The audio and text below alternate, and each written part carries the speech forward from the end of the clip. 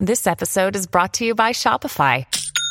Forget the frustration of picking commerce platforms when you switch your business to Shopify, the global commerce platform that supercharges your selling wherever you sell. With Shopify, you'll harness the same intuitive features, trusted apps, and powerful analytics used by the world's leading brands. Sign up today for your $1 per month trial period at shopify.com/tech, all lowercase. That's shopify.com/tech. From the Fox News radio studios in Midtown Manhattan, it's the fastest growing radio talk show. Brian Kilmeade.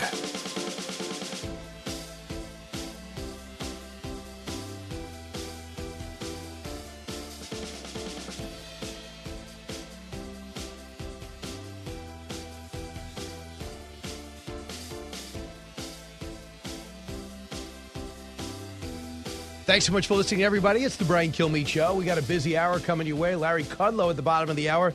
Make heads or tails of your economy. Not what the numbers say, but how you feel, especially with energy costs going through the roof.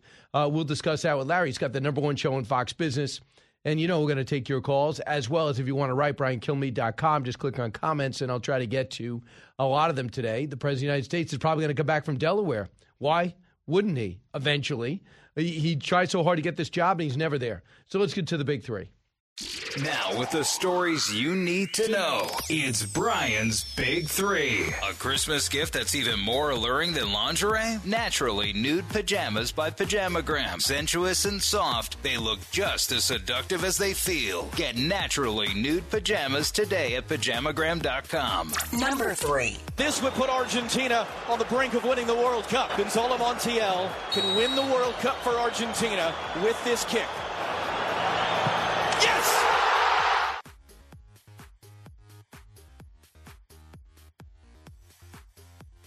Penalty kicks. Argentina beats France after a 3-3 regulation plus overtime. Both teams scored in overtime. You'll see and hear more about that. Number 2. The NSA was working hand in hand with the leading Silicon Valley companies, Google and Facebook and Apple, and they were turning over enormous amounts of information, whatever these agencies asked, without a search warrant or anything else. Glenn Greenwald, Twitter files unfolding the direct role of the FBI in converting Twitter, and I'm sure other outlets, into doing whatever they wanted them to do. And Twitter execs were even getting uncomfortable with the relationship with the FBI. We have the details.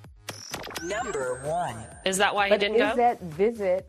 Well, I can't speak to why he has or has not gone. I'm just speaking to the fact that it's a bit more disruptive for the President of the United States to travel than you or I. Keisha Lance Bottoms, the former mayor of Atlanta, trying to make heads or tails of why the president has not gone to the border. No one even briefed her because it's inexplicable and not acceptable.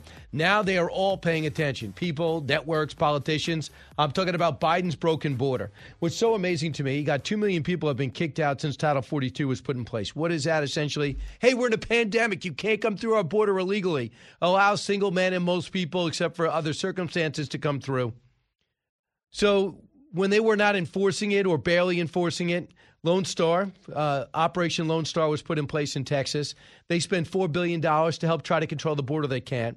They bust out 14,000 people to northern cities. It still hasn't made much of a difference. And now with Title 42 going away, we're expecting 18,000 illegals a day. This is a wide open, busted border that the administration, through their negligence or intentionality, has allowed to happen. But now that people are all paying attention because the numbers and the video is so disturbing. Now, Congressman Gonzalez went into one of these facilities and shot video. Press is not allowed in these facilities. No reason why. They say privacy. No, it's embarrassing. If Trump was involved in setting up a facility like this, and there was facilities set up like this, but he was trying to stop the influx, you'd be calling for another impeachment of Donald Trump. But instead, Joe Biden doesn't go and he gets a pass. You're talking about one bathroom for 600 people and some of these little children sitting on the cement or linoleum floors in these blankets. So listen to the question that Martha Raddatz asked the governor of Texas, having heard everything I just said. Cut 4. Open borders. I don't think I've ever heard President Biden say we have an open border, come on over. But people I have heard say it are you, are former President Trump, or Ron DeSantis. That message reverberates in Mexico and beyond. It was known from the time that Joe Biden got elected that Joe Biden supported open borders. It is known by the cartels who have sophisticated information whether or not the Biden administration is going to enforce the immigration laws or not. Is known across the world, but most importantly, known among the cartels. He's being so calm in that question. So it's, for example, if you want to stop smash and grabs in San Francisco, you're at fault if you bring up there are smash and grab opportunities in other cities. No, you want to stop the smash and grabs in San Francisco, and you want the border to be fixed, and someone's ignoring it, so you bring up the border's wide open. Why don't you fix it? And now the talking points from Democrats are it's Republicans saying the border's open that's the problem. This is really going to drive you crazy. Cut 7, Veronica Escobar, Democrat. Having Republican colleagues go on national TV consistently saying the border is open, the border is open. They're the ones saying the border is open. I think their rhetoric has a role to play as well in what the cartels use. But regardless, I will tell you, the cartels will do anything possible to exploit these folks, whether they tell the truth, whether they lie, it doesn't matter. So what you have to do is pressure. Listen, you've heard me say this so many times, I almost don't want to say it. You pressure the other countries, even though there's 150 countries involved, you pressure other countries to crack down on those human traffickers, to crack down on their own people, to stay in place. This is not the time to go. You expand the consulates for the application purposes. You feel terrible for Venezuela and Nicaraguans, especially Cubans. You have a different situation for them, but they remain in Mexico while their process and background checks are done. Now everybody's covering this story because in 2 days, Title 42 goes away. And then they're going to go from 7,000, which is unsustainable, to 18,000, if not more. And they're all waiting in Mexico right now. Tony Gonzalez and Bill Malugion's all over. Just follow his feed. You'll learn a lot. Congressman Gonzalez shows extreme overcrowding at the Border Patrol Central Processing Center in El Paso, Texas. It says he took the video on Friday with 4,600 migrants were the federal in custody. Capacity is 1,040. Please tell me if that is humane. Joe Biden with a big Irish mocking heart while he sits in Delaware, totally clueless, not even talking to fellow Democrats like Henry Cuellar, who know how to stop this, know what's worked and what hasn't. Gets elected, even though he's a Democrat who's pro-life, who's coming out for a strong border in Texas. Cut 1. First of all, morale is not good because they feel that the administration doesn't have their backs, number one. Number two, are they prepared? No. Even the $3 billion that you mentioned a while ago, that money is going to be used for processing. It's going to be used for food and shelter and transportation of the migrants. It doesn't address the issue that we're facing at the border. Of course it doesn't. I don't want to. I want you to get on board with this. I do want you to take some calls, but I do also want to talk about what's happening on Twitter. What's happened over the weekend? More Twitter file drops, and I'm sure with everybody, Christmas shopping, Hanukkah shopping. I'm sure you're not running around saying what's the last thing to come out in the past with the past owners of Twitter. But Matt Taibbi is continuing to do this. So after revealing on Friday in the 6th edition of the Twitter files, Taibbi writes, the Twitter employees had near constant communication with FBI agents from 2020 to 2022. Matt Taibbi detailed an additional conflict between the federal agency and the social media company when the FBI appeared displeased with Twitter's response. Matt Taibbi in July writes this, he puts forward on this, July of 2020. San Francisco, FBI agent Elvis Chan, there's that name again, tells Twitter executives Yoel Roth to expect written questions from Foreign Influence Task Force, the interagency group that deals with cyber threats. Taibbi writes, the answer was the questionnaire authors seemed displeased with Twitter for implying in a July 20th DHS ODNY FBI industry briefing that you indicated you had not observed much recent activity from official propaganda actors on your platform. So they're upset that they're saying, I don't see other countries operating on our platform. He continues, tweet number 4, one would think that would be good news. The agency seemed to feel otherwise. Really? So Chan writes, this was quite a discussion within the USOC, the U.S. IC, intelligence community, to get clarification from your company, referring to the United States intelligence community. Taibbi says tweet number 6 said this: the task force demanded to know how Twitter came to its unpopular conclusion. Oddly, it included a bibliography of public sources, including a Wall Street Journal article attesting to the prevalence of foreign threats, as if to show Twitter that they got it wrong. They go on to say that essentially Elvis Chan is everywhere, constantly briefing Twitter. Now, there's no way they weren't doing the same thing to Facebook, because we know for a fact that Mark Zuckerberg said that he would brief by Twitter the FBI about a would-be Russian disinformation campaign that was exactly like the laptop that they got from that laptop repair shop in Delaware. And then when that popped up in October, Mark Zuckerberg told Joe Rogan that was it. That's why we froze it. And it's that same way Twitter froze it. Jack Dorsey later apologized. Other outlets later found out that it was 100% correct. There is such a pathway now for investigation that you have to ask yourself, Twitter trying to keep foreign actors out of our elections, is FBI trying to keep foreign actors out of our election is fine. Making sure that guys like Charlie Kirk and people like Dan Bongino and Don Trump Jr. were minimized or silenced or shadow banned, however they want to say it and get around it, is not acceptable. And I just also think that Elon Musk is not helping himself by arbitrarily banning people as if it's one man, billionaire, doing things instinctively, just on clear reflexes. And as powerful as he is and as smart as he is, it doesn't help his cause. It's certainly not helping Tesla stock. So there's a poll put out by Elon Musk himself. Should he stay as CEO? Doesn't mean he shouldn't stay as owner. No. Why would he? How can he? The guy's got a tunnel company. He's got a space company. He's got another company that puts chips in people's brains. And he's got the leading electric car manufacturing company in the world. How could he possibly stay on Twitter on a daily basis?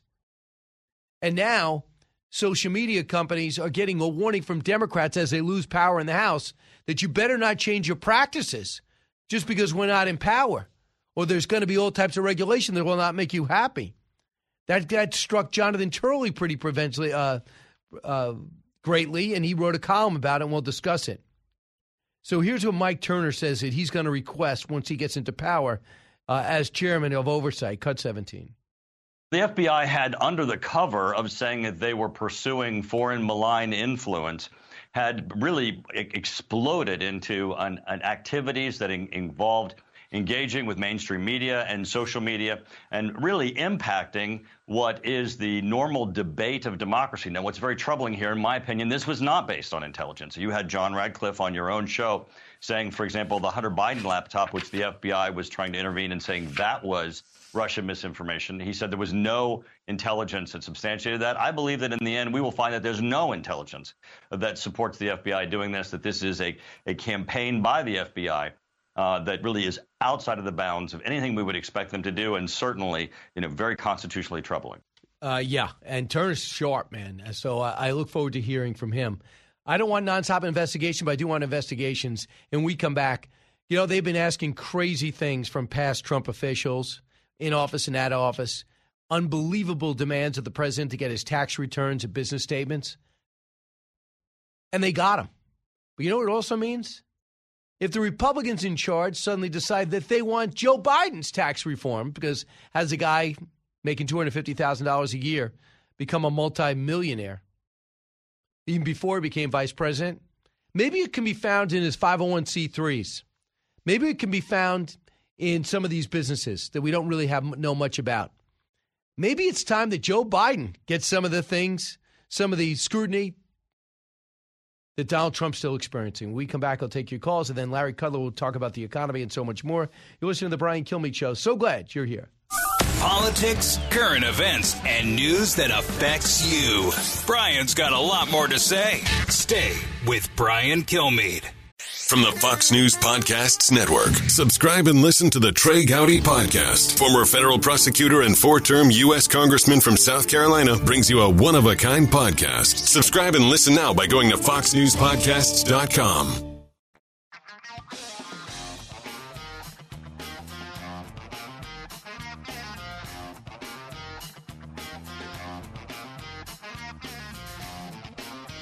The fastest 3 hours in radio. You're with Brian Kilmeade. I think most Americans think it's pretty disgraceful, Martha, that you've been to the border more than Kamala Harris. And she's supposed to be the border czar. He's never been there. President Biden hasn't been there. The reason they're not going, I understand from a political perspective. It is an ugly story for them. They have induced this problem.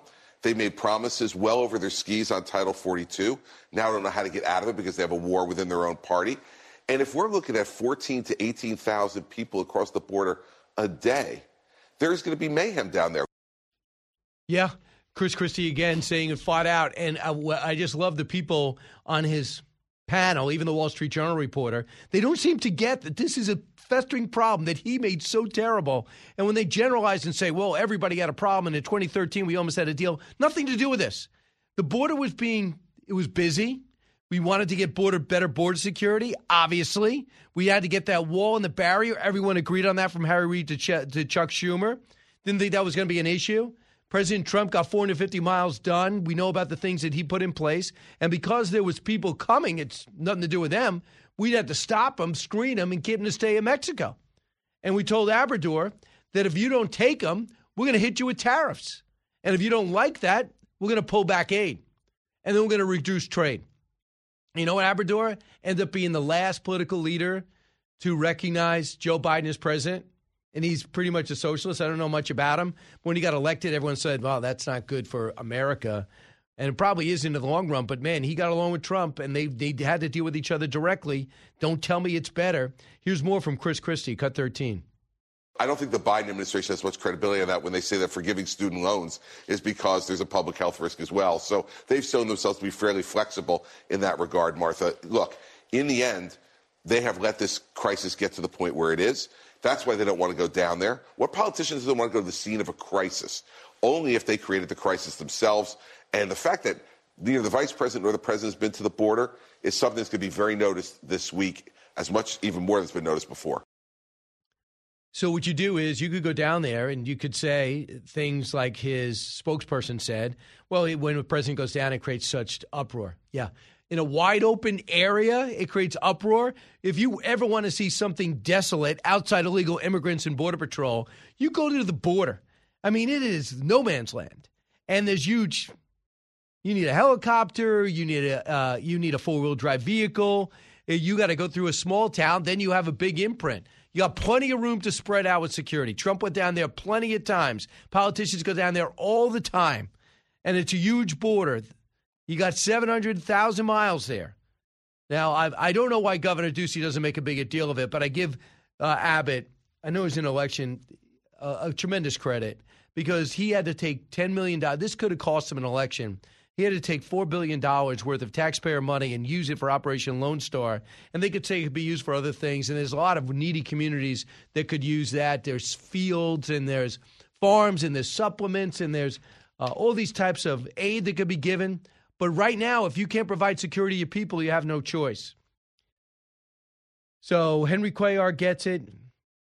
I think Gonzalez gets it. I think Senator Kelly, when he was running for office, he got it. I don't know if he's got it now. Not many other Democrats get it, but now they have to understand it because it is so overwhelming. It's hurting the entire country. And that's the brilliance of sending all these illegals into these major cities because these Democrat left-wing cities, these mayors, have to deal with the problem. And they look around, they want to blame a Republican governor, and they go, wait a second, you can't. We're a sanctuary city. We said, well, come one, come all.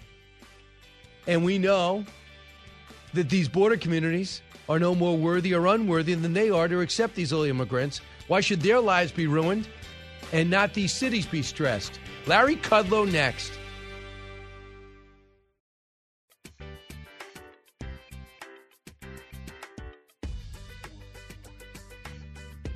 The talk show that's getting you talking. You're with Brian Kilmeade. Recession pessimism fuels the Scrooge in this holiday economy, along with a bear stock market, a housing slump, a drop in manufacturing output. November's retail sales were the biggest decline this year. Worrisome to retailers, shoppers spent less in holiday categories: electronics, clothing, toys. That is from CBS.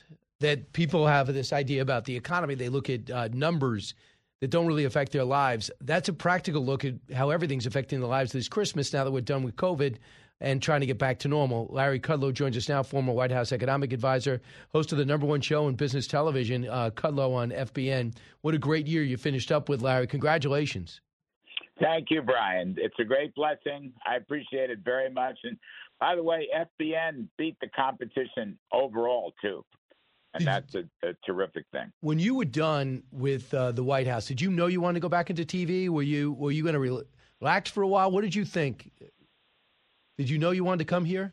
Well, you know what? I was ready to come back to broadcasting, that's for sure. And I was partial to Fox, and one thing led to another. So I think the big surprise was whether I come in, as a Fox News contributor and a Fox Business contributor, which was the original idea.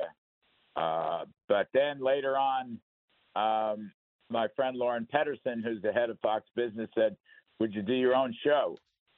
And I thought about that, and I said, you know what? Yes, these old bones have a lot of energy left in them. This all happened in, early 2021. I guess it was sometime in the winter 2021. Anyway, I wasn't sure, but I got an offer, and it turned out great. I love it. The whole thing's been terrific. And I get to work with Brian Kilmeade almost every week, so that's great fun, too. Yeah, I love coming on, usually on Fridays, and the money you pay me, it really makes it worthwhile. I mean, it's just fantastic. You're a high-paid contributor. I know. I take up most of your budget, so that works out good for me. So I wanted to play that clip from you, Larry. No health care benefits. Right, yeah, they don't. I shouldn't probably said this on national radio. My fault. And then, of course, you do your Saturday show. Well, you do your Saturday radio show on WABC. So you're working 6 days a week now, as opposed to the White House, it was 7. So I just wanted to play that Mark Strassman on Face the Nation, not just somebody who maybe didn't win an election. And they said that they keep raising rates. It's definitely going to hurt housing and has hurt housing. It will hurt the stock market. There's a drop in manufacturing, and the November sales numbers were not strong. Why is the White House so happy with the economy? Well, they always try to sugarcoat everything, and they've never told the truth about the economy, and they've never told the truth about inflation, for that matter. And maybe we'll get to fiscal policy, which is going to be a big factor in all this. But right now, the economy is very soft. I mean, actually, what we may get a second recession. It's like called a double-dip recession, because GDP fell in the first half of the year. Now it's rising a bit in the second half of the year, probably come in around 2%, although it looks like it's finishing badly in November, December, as your clip suggested. Manufacturing is down, retail sales are down, housing is down. And then I think the chances of a recession are very high. The probabilities are very high for next year. There's 3 things cooking out there that you have to watch. One is the Conference Board's index of leading indicators, which is plunging. Second is the Federal Reserve's M2 money supply, which is plunging.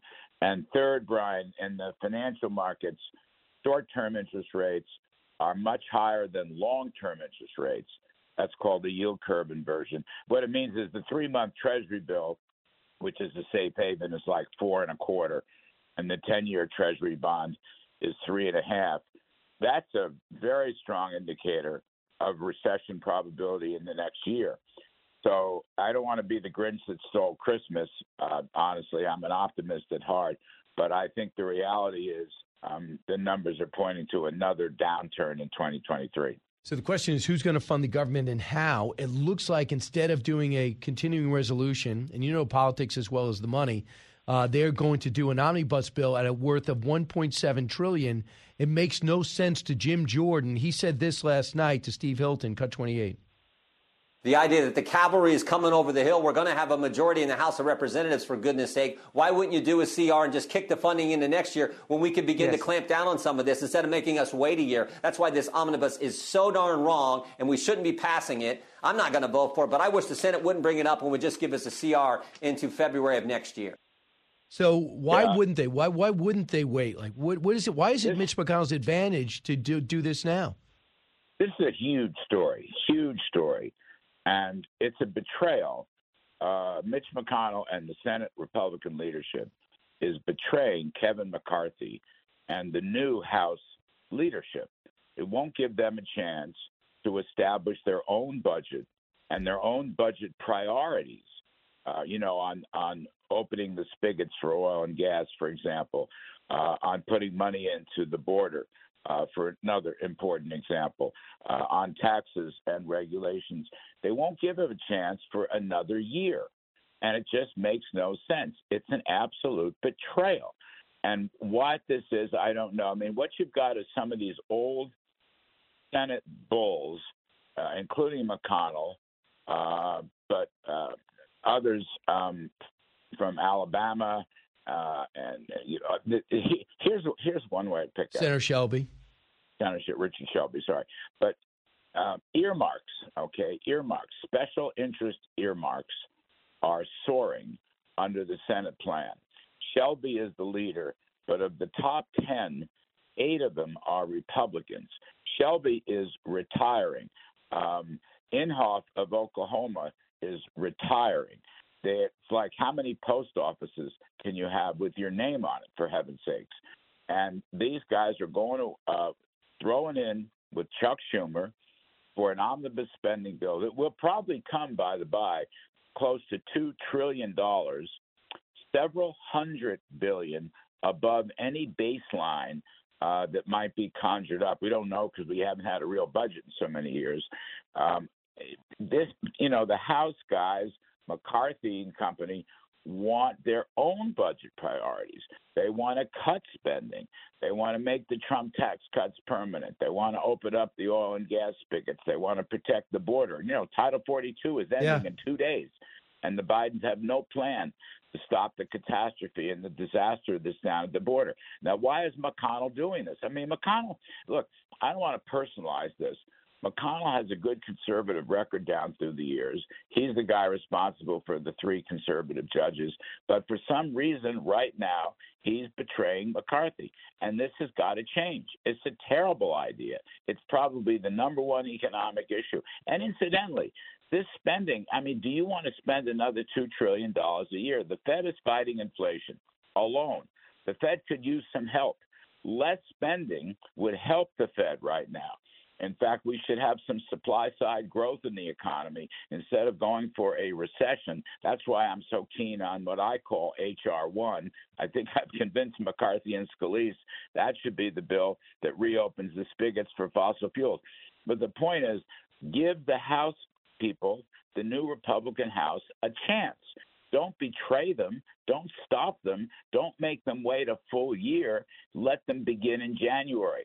Any budget bill should be like a couple of weeks to get them into the middle of January, and that will allow them to put up their own budget and then negotiate with the Democratic White House and the Democratic Senate. That's what needs to be done. It's unfathomable, and no one understands what McConnell is doing. In fact, there's a very good editorial in this morning's Wall Street Journal on this subject. So this is a huge story, Brian, and we have been fighting it on our show. Kill the bill, save America, kill the omnibus bill, let McCarthy and company have their say in court. I'm going to continue all week long on this subject. So what is, in terms of automatic withdrawals, how much are we committed to spend domestically? And how much is our budget? Before we get into what we need and what I want as president, how much do I automatically have to spend? How much non-discretionary spending is there? Do you know? Well, discretionary spending is the key. It's about $2 trillion. The overall budget is going to be above $6 trillion. Okay. So how much is non-discretionary? Is what, $2 trillion?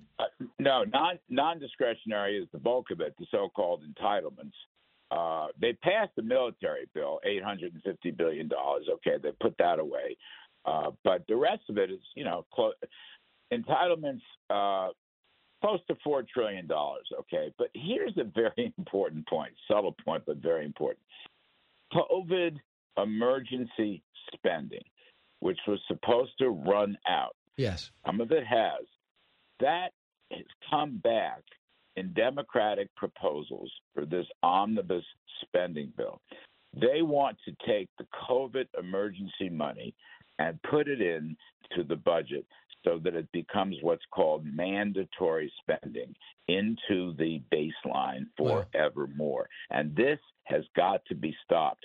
And even more than that, these COVID spending bills, they're essentially welfare bills, housing subsidies, unemployment compensation. They want a big child tax credit. None of them have any work requirements or workfare. So this adds to the problem that not enough Americans are actually working because they're being paid by Uncle Sam not to work. The Gingrich-Clinton welfare work reforms of 25 years ago have been scrapped. So this is stuff that the House Republican leadership, the new leadership, wants to, erase and stop. Otherwise, you're going to build into this baseline, spending baseline, a massive increase, which will worsen the prospects for inflation. Inflation is slowly coming down. It's very sticky. It's very difficult. The Federal Reserve is essentially acting alone. The Fed was late, but at least they're getting the job done. They could use some help from fiscal policy because government spending was the original cause of the high inflation in the first place. Right. So for all these reasons, don't increase mandatory spending. Don't increase discretionary spending. Don't make the COVID emergencies permanent. Please put workfare into these bills. All these things have to be changed. An omnibus spending bill will not change a thing and will force the new House Republican leadership and no one knows what's in it. Year. And nobody knows what's in it. It's going to be impossible to read. Real quick, Joe Manchin came out and said the Inflation Reduction Act does reduce inflation. He goes as far as he says the bill. The IRA bill, as far as energy, the inflation, it brings down drug prices, it brings down insulin prices, life-saving insulin, it brings down healthcare costs. Allowing these pharmaceutical companies to negotiate directly with the government. Does it? No, it does not. By the way, even that part essentially is price controls, which will damage future breakthroughs and innovation in these drugs. Look, Joe Manchin is a friend of mine. He's a good man in general. He made a terrible mistake. He fought the good fight on stopping Build Back Better, but he caved in on the Inflation Reduction Act. He caved in because of a fake promise from Schumer and Biden that he would get some kind of permitting reform for West Virginia's pipelines and for oil and gas in general, oil, gas, and coal. He never got it. He's not going to get it. He double-crossed Republicans, and the Democrats double-crossed Manchin. So he may be backpedaling right now, but he is completely wrong on this. That Inflation Reduction Act, by the way, which spends about $500 billion on all kinds of phony Green New Deal spending, which itself is inflationary, which did the opposite. Instead of expanding oil and gas, it actually caused it to cut back again. That's the root of all evil in terms of the Ukrainian war and financing Putin. It's also the root of all evil of inflation as well. Right. So I'm sorry, Joe is just dead wrong on this. So, Larry, real quick, we know the President of the United States, the former President of the United States, had an announcement last week, and he announced NFTs. They ended up being very valuable for him. Were you surprised that was a surprise announcement? Yes, I was surprised. By the way, he put out a very good statement on no media censorship and reforming Section 230. He had a very good statement, which unfortunately was not covered because of these baseball cards or whatever they are. There's a lot of things in life, Brian Kilmeade, that I don't understand, on a day-by-day basis. Right, that's one of them. As I am, that's one of them. All right, Larry. So you're not going to get one, but everybody else did. Evidently, it was very lucrative for him, but it was very interesting. I understand that. I'm happy for him, but I don't know that was the most important thing he could be doing right now. Very diplomatic of you. mind you, I love the guy. I'm very loyal to him. I think he's made some very bad mistakes in recent weeks, but he also came out with a very good statement, incidentally. He made a good speech to some group in Miami, Gotcha. Israeli-American group in Miami, about his opposition to anti-Semitism and white nationalism. But He got a standing ovation, too. Yeah, I mean, but again, he stepped on his own line with these baseball cards or whatever they are. So, I just like when he's on message, when he's on policy, when he's on achievement, when he's on the future direction of this country, there is nobody better at American life. Let me just leave it like that. Larry, thanks so much. We're going to watch you today at 4 o'clock. Larry Kudlow, the number one talk show host in all of Fox, not only Fox, but all of business television. Larry, thank you. Thanks, Brian. I'll talk to you soon. When we come back, I'll take your calls, 1-866-408-7669. Brian Kilmeade Show. Learning something new every day on the Brian Kilmeade Show.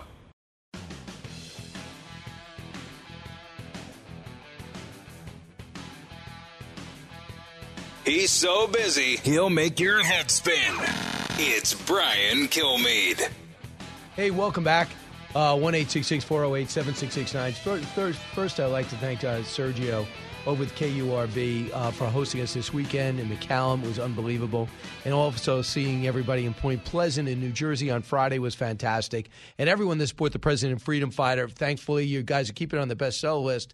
Frederick Douglass Abraham Lincoln in the battle to save America's soul. Roger, listening on WHUB in Tennessee. Roger. Hey, good morning, Brian. What's on your mind?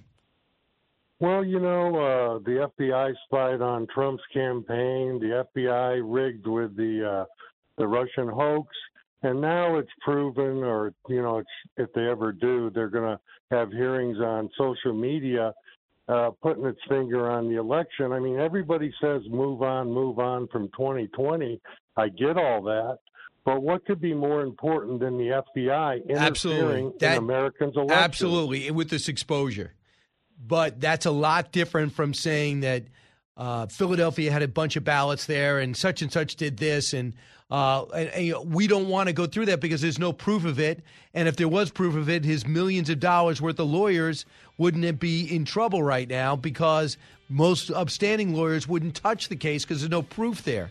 But going into the FBI, talking about what's happened in the past, saying you're going to clean it up when you're president, and what Elon Musk is doing, we hope the Republicans will get to the bottom of it to straighten out Facebook, Instagram, and everything else along the way. That's positive.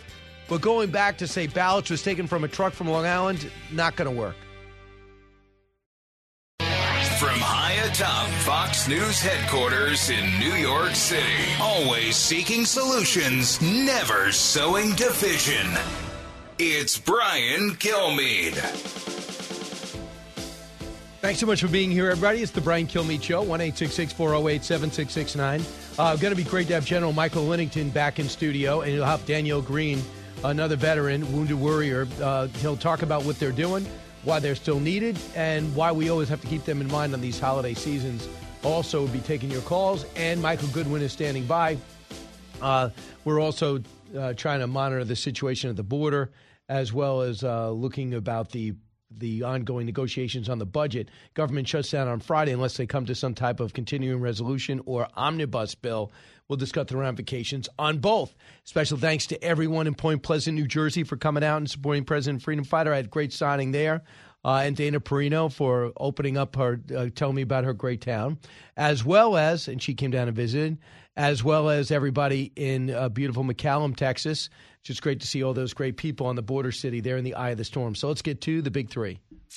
Now with the stories you need to know, it's Brian's Big Three. Number 3. This would put Argentina on the brink of winning the World Cup. Gonzalo Montiel can win the World Cup for Argentina with this kick. Yes! And just like that, in penalty kicks, the greatest game that's ever played that I have seen ended, and the World Cup final is through. Argentina beats France in an epic clash in Qatar. Was it done to make what it's done to make soccer even bigger? It's done everything. And also, how would you feel if Messi was coming to the MLS? It could be a done deal. Number 2. The NSA was working hand in hand with the leading Silicon Valley companies, Google and Facebook and Apple, and they were turning over enormous amounts of information, whatever these agencies asked, without a search warrant or anything else. It's true, Michael Greenwald. Twitter files unfolding right now, the direct role the FBI had in converting Twitter, and I'm sure other entities, into doing what they wanted them to do. Unacceptable. Number 1. Is that why he didn't go? Is that visit... Well, I can't speak to why he has or has not gone. I'm just speaking to the fact that it's a bit more disruptive for the President of the United States to travel than you or I. Yeah, but he didn't go. Keisha Lance Bottoms. Now they're all paying attention. The people, the networks, the politicians. I'm talking about what's happening at the broken border that Biden broke. Michael Goodwin joins us now. Michael, you know this already. You wrote about it. Now Democrats, their plan is to blame Republicans for talking about the border that's wide open, for saying it's an open border. Can you believe this? I think the word chutzpah would apply there, Brian. Look, the Democrats, every once in a while when they would be pressed on this, they say, we need comprehensive immigration reform. I mean, it was like a blast from the past when comprehensive meant amnesty. And I don't think that becomes a harder and harder sell. Just think of all the fighting that happened over the years over the Dreamers, whom everybody thought they were innocent, but that the precedent you would be setting if you automatically legalize them, put them on a path to citizenship. And that has always been the problem, that when you make these deals, are they final or are they just an invitation to a new generation? So you go back to the Reagan years of '86, there was immigration reform, and they roughly 3 million were naturalized.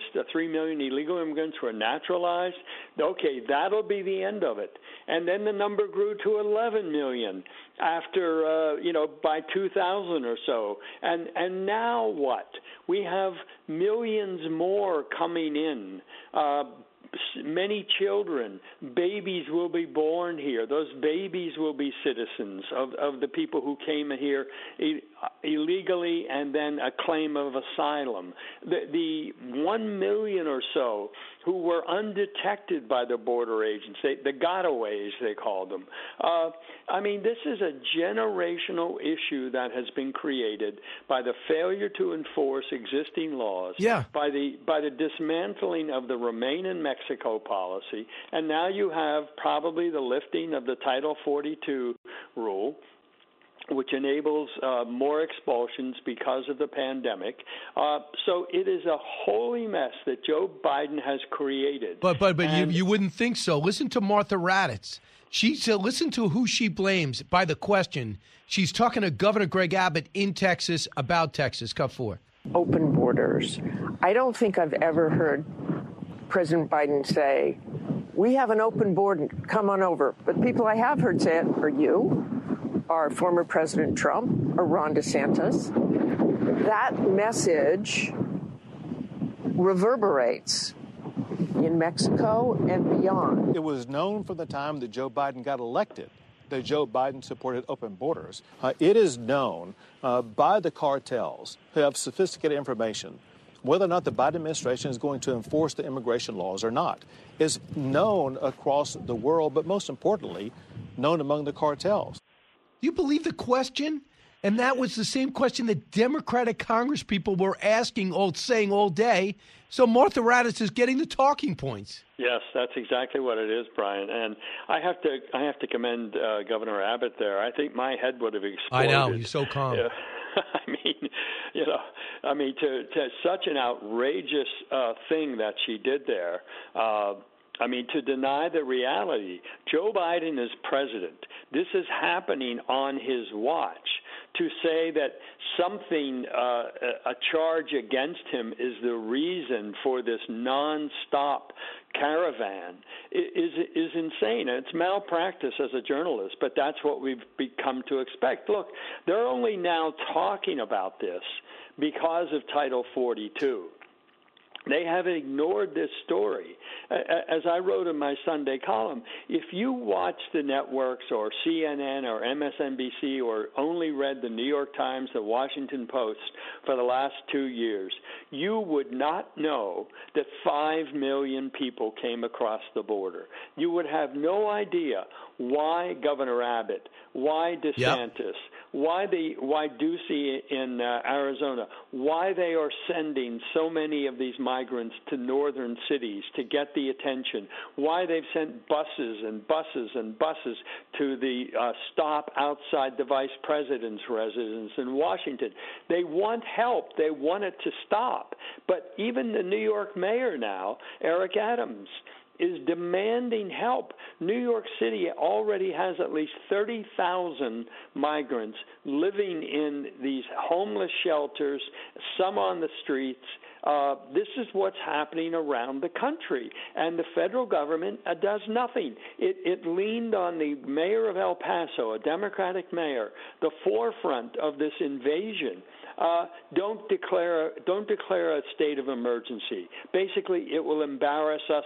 You'll just be reinforcing Republican talking points. I mean, that's essentially what they said to him. Meanwhile, his city is overrun. Right, and it is state, and then he ultimately did declare one, but it's way too late. Now in New York, they're asking for $1 billion. What a joke that is.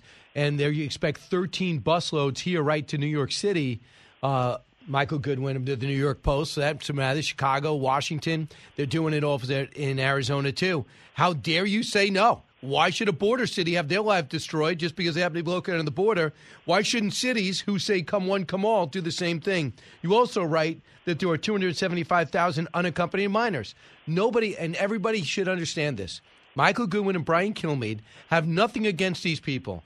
I'm sure most of them are good people. They want a better life. This is just not the way the world works. You just can't leave a country and go to another. Try that in Australia or Canada. Try that in Russia or China. Try that in Japan or South Korea. It doesn't work like that. You can't. That's not the way an immigration country can function. And guess what? The Texas spent $4 billion of Texas state money, and they have zero taxes. They get it from other things. $4 billion on Operation Lone Star to round up these illegals because so many of their citizens' security and safety has been compromised. You know, Brian, I think it is a fact that this is something that we've never seen in the country before. It's as you say, that's not the way the world works. That's not the way the immigration system has ever worked in America. And I have to commend Donald Trump. He said it best. If you don't have borders, you don't have a country. And think about it, borders. I mean, you look at a map. When you see a map of Europe, what do you see? You see borders. Why are the borders there? It's so you can provide some security for your own people. We're not yet in a one-world system where people can move freely. You need a passport. You can't just get on an airplane and say, take me to wherever you're going. I mean, there are rules, and immigrants coming to America for hundreds and hundreds of years played by those rules. And suddenly now the Democratic White House, the Democratic Congress said, "What? We don't need no stinking rules. Just come on in." That's effectively what they've done. They will keep coming. There will be no end to this. And they blame Republicans for saying the border's open. And by saying that because they're pointing out the obvious that you won't pay attention. And I was in McAllen, Texas on Saturday, and they say, Brian, wherever you go to about 10, 15 different places, they have stacks of border wall just sitting there, the bollard wall that we pay, you and I, everybody listening paid for. And it drives them crazy because their lives have all been affected by this. And they're a transport vehicle. They watch people come in. They watch them get their services. Some, they just ransack their houses and go through their farms. I want to get another angle real quick from you, and that's what's been discovered in the 6 or 7 tranches that's been released about Twitter, the last of which shows, if I could paraphrase, even the vice president, the left-wing vice president of Twitter, who was in charge of content, was getting offended and being flabbergasted about the amount of pressure put on them from the FBI, demanding things in writing about who was coming in and what they were saying and how they were affected. Glenn Greenwald, of all people, a left-wing journalist, said this, cut 23. One of the very first stories that we reported on back in 2013 when I was working with my source, Edward Snowden, and we got this gigantic archive from the National Security Agency, was that the NSA, the secretive spy agency inside the government, was working hand in hand in total secrecy with the leading Silicon Valley companies, Google and Facebook and Apple, and they were turning over enormous amounts of information, whatever these agencies asked, without a search warrant or anything else. And obviously 2016 and Russiagate was a scandal, a manufactured scandal that came directly from the CIA and the FBI through anonymous leaks to the Washington Post and the New York Times, specifically to interfere in our politics and manipulate the outcome of the 2016 election because they viewed Donald Trump as a threat. And then it comes to 2020, and they want to make sure he doesn't get reelected, it seems, and we got what we got. Well, Brian, in my column Sunday, I do a little additional piece on this, and my prediction is 2023 will be the year where this whole thing is blown up. I think Elon Musk has started this by revealing the internal files, Matt Taibbi, Barry Weiss, and others, going through these files and releasing what happened there with the FBI and Twitter. The Post reported the other day that as many as a dozen former FBI officials actually were employed at Twitter in addition to the agents. And so you had a kind of column of FBI agents working against Twitter users and working with the FBI. And, Brian, I compare this to the Church Committee in the mid-1970s, and where they revealed the raft of domestic spying of the CIA, the FBI, and the IRS. And so I think we're going to have to revisit that. I think that was 50 years ago almost, and I think it's time for another church-style committee that goes after this domestic spying, and because that's what this is. They're suppressing freedom of speech by telling Twitter. The government is using private companies to suppress the First Amendment, and it is spying on these American citizens without, as Glenn Greenwald said, without a search warrant, without a court order. I mean, where's the FISA court in all of this, right? So I just think that this is something that's ripe to blow open. It's too bad the Republicans didn't gain control of the Senate because the Democrats are fine with it. It's interesting, 50 years ago it was the Democrats crying about this. Now the Democrats are fine with it as long as all the spying and restrictions fall on conservatives. Well, I know. You just got to hope everybody reports it. The House is going to have to get this ball rolling. Let's just hope other people understand it. They just want to about Musk suspending their accounts instead of what Musk is revealing. And I think getting a panel in there would allow Elon Musk not to step on his own message, so the billionaire can focus on other things. But he's done an incredible thing for the country by doing what he's done already. Michael Goodwin, There's so much to write about. It's going to be hard for you to take a few days off during the holidays, but I hope you do. Thank you, Brian. You too. All right. Meanwhile, General Michael Lennington is going to be joining us in about 15 minutes. Tell us how you can help the Wounded Warrior Project and those who serve. But next is your calls. Brian Kilmeade Show, so glad you're here. Both sides, all opinions. It's Brian Kilmeade.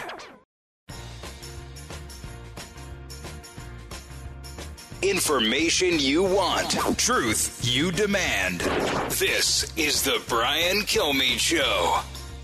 Hey, welcome back, everybody. 1-866-408-7669. So just a quick note. I am tracking, I don't know if you had a chance to read Saturday's New York Times, a full overview of how Russia has totally screwed up this war, got over its skis, and is paying a huge price. But this guy's going to lose he's willing to lose hundreds of thousands of men because he doesn't care about them. Story in Drudge about a coup, which seems to be I don't know what Drudge is worth these days, but I don't see it. I mean, the guy's just in his own little bubble. But special thanks to the Ukrainians for standing up. We got to get to those Patriot missiles, and we got to do it quick because every time the Ukrainians hurt a Russian soldier, that helps us because those soldiers at war tangentially with America still. Rich, listen on WABC in Connecticut. Hey, Rich. Yeah, hi, Brian. First of all, love your demeanor, your calm reasoning, calm thinking. specifically on refugees, illegal immigrants. The Democrats are calling the illegal immigrants non-citizens and have a policy to give them voting, but they're not non-citizens. They're foreign citizens. Yes. They haven't given up their foreign citizenship. So it's really dangerous, the whole Democratic policy. On standards for resettling refugees, the UN standards they have 10 main standards. Number one, refugees go to the nearest country. For Cuba, that's Florida. And for Mexico, that's the United States. But for the rest of the world, that's not the United States. UN standard number two, refugees go to similar culture region. And that's similar culture, that's similar language, religion, ethnicity, heritage. So culture matters, and that point is being lost in this debate. Those are two great points. I'll add this. Just think about this, Rich. Since we live in a direct deposit age, we have credit cards instead of cash in our pockets in many cases, you have to take a look at your paycheck. I'm doing a lot of year-end things, and thankfully I have a great job, but it is stunning to see how much money we are taking home from what we're getting paid. And if you just look at $100, the fact that you're bringing home maybe $40 or $35 or $32, and knowing that the money's not even helping those kids next door, they're helping kids in another country or families in another country. We should be knowing that America's money's going to America's interest, and that includes Americans, not other countries.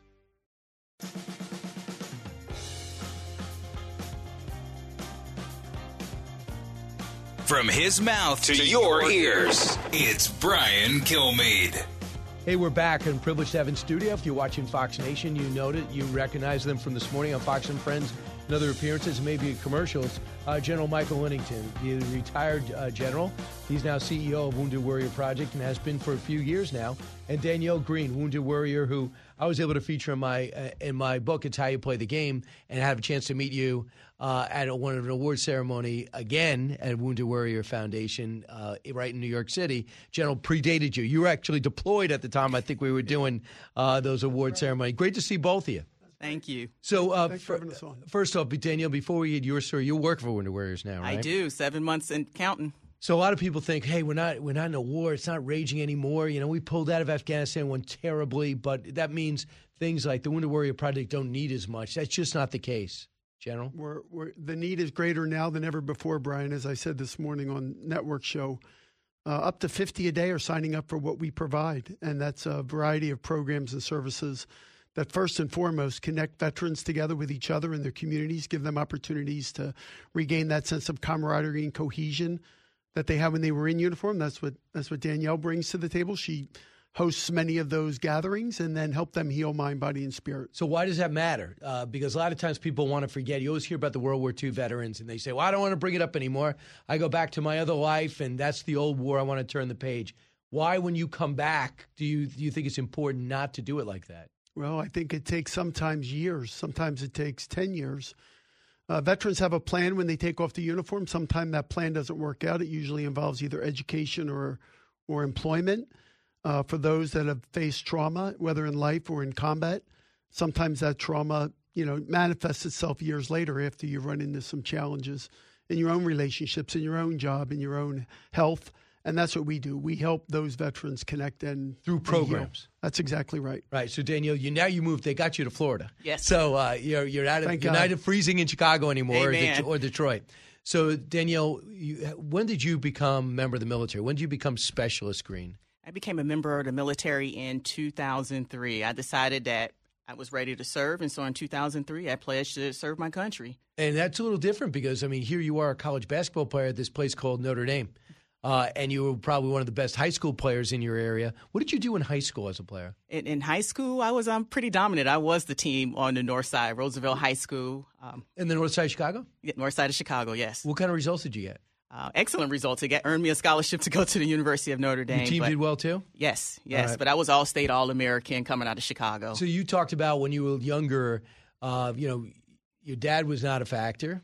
and your mom had addiction issues. Correct. And you used to watch television once in a while when you weren't playing basketball, and you got attracted to the Notre Dame. Why? How? I did. I used to watch Cold Saturday afternoons, and I just remember seeing a Touchdown Jesus, which is a 7-story mural of Jesus with the, touchdown symbols. And I just thought, this place must be special. And as a kid, you need something to lash onto. You need hope when you're in that type of adversity, you're going through something. So I thought that place was special, Notre Dame. And during the commercials, I would see military commercials, and I thought, you know what, if I don't go to the University of Notre Dame, I'm going to serve my country. But also, General, isn't it interesting that you're in adverse situations? A lot of people get involved in that. And Danielle saw that and said, that's not what I want. It's just as a person. No, it's unbelievable. As I think you said in the book, it's a story that you should make a movie out of. I mean, what she went through in Chicago, get to Notre Dame, and then after Notre Dame, joining the military, tons of opportunities she wanted to give back. It's just a fabulous story. So, Danielle, you saw adversity. You walked through the glass in those horrible courts to play and develop your game, but you never developed two hands, and you were used to scoring. And when it came down to Notre Dame, you didn't necessarily – that wasn't your role. Correct. And you had trouble making the adjustment. I did. The game was quicker. The rigors, people forget Notre Dame is an academic institution, so the rigor was very tough. And then just acclimating. I had an injury, and I thought Coach was just hounding me. But little did I know that would prepare me for something bigger, when I went to the military. Rebecca Lobo told me that she was a player of the year eventually. But when she first got to the University of Connecticut – Gino Auriemma was riding her mercilessly, and she was calling home all the time saying, why did he recruit me? He hates me. Mm-hmm. And mom finally said to her, why don't you go up and ask him? And he went up to her, and he was befuddled. He opened up a drawer. He said, I asked you your goals. You know what your goal was? To be the number one player in college basketball. How else did you expect me to get there? Correct. And that's pretty much what Muff McGraw was seeing with you. Basically, it was like, hey, you wanted to come here. We saw talent in you. You can be the first to graduate from your family, and I was the first to graduate on time from my immediate family. So she saw that in me, and I got a chance to try out for the Detroit Shock, made the final cut, but didn't quite make it. You didn't end really good on great relations with her, did you? I didn't, but, over the years you mature. She matures, I mature, and, we're buddies now. I have her on my telephone now. If I want to play golf with her, I can call her. Of course, when the weather gets better, we could play golf together. We have that type of relationship now. So then after you don't make it with Detroit, are you engaged at the time? No, I was not. Before you joined the military, so you decided you joined the Army. I taught for 2 years. I taught at a charter school for 2 years, and then I decided that I was getting older, and if I was going to do it, I needed to do it now. So you got deployed into Iraq? Yes, in 2003. How long until you got hit in Iraq? It was 4 months later, May 25th, 2004. I was hit. What would happen? I was hit I was patrolling on top of a rooftop. I believe it was Al Sadoun in central Baghdad, Iraq. And moments after I arrived to the rooftop, 2 RPGs, rocket-propelled grenades, hit a barricade below. I grabbed my weapon, and the next RPG hit me, and I fell to the side. What happened? What do you remember?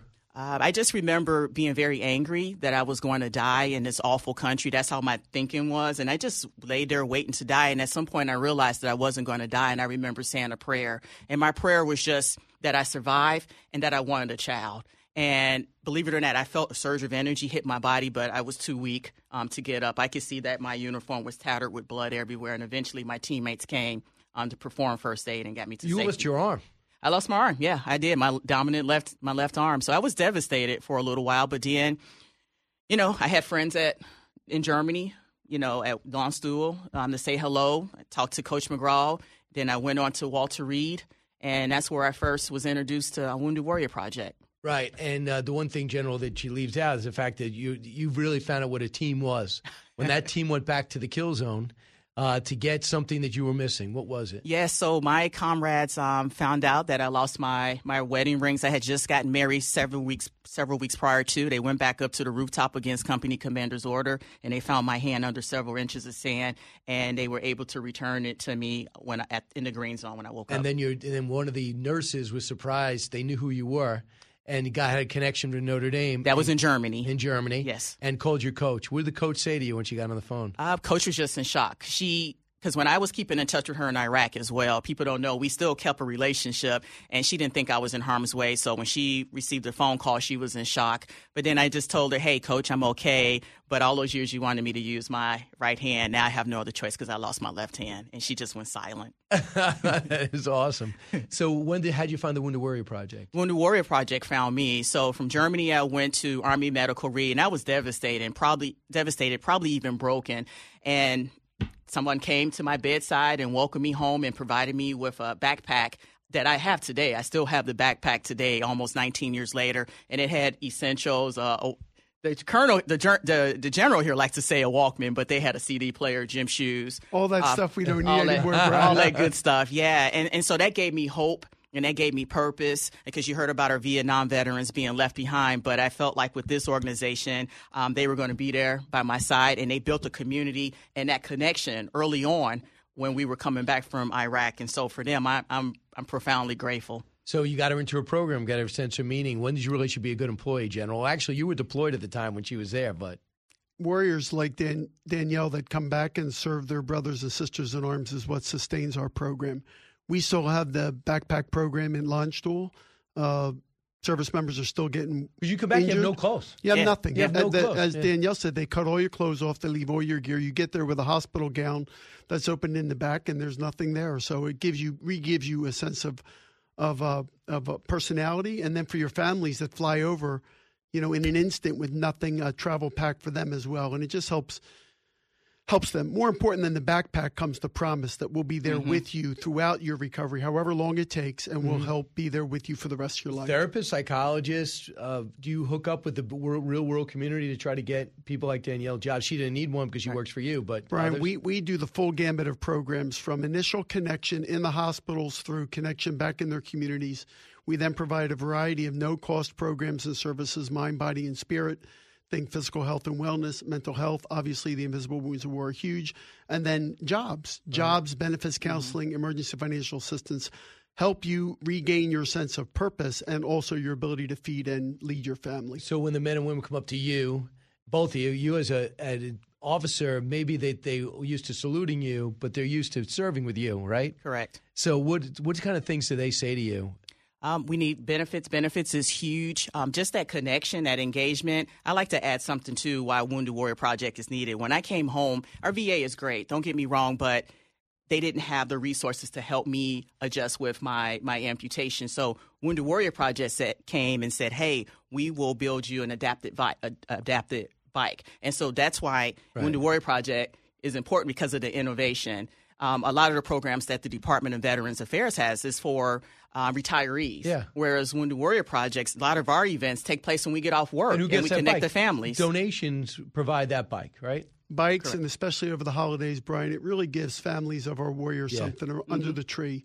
We've done more than 1,000 connection events just since October.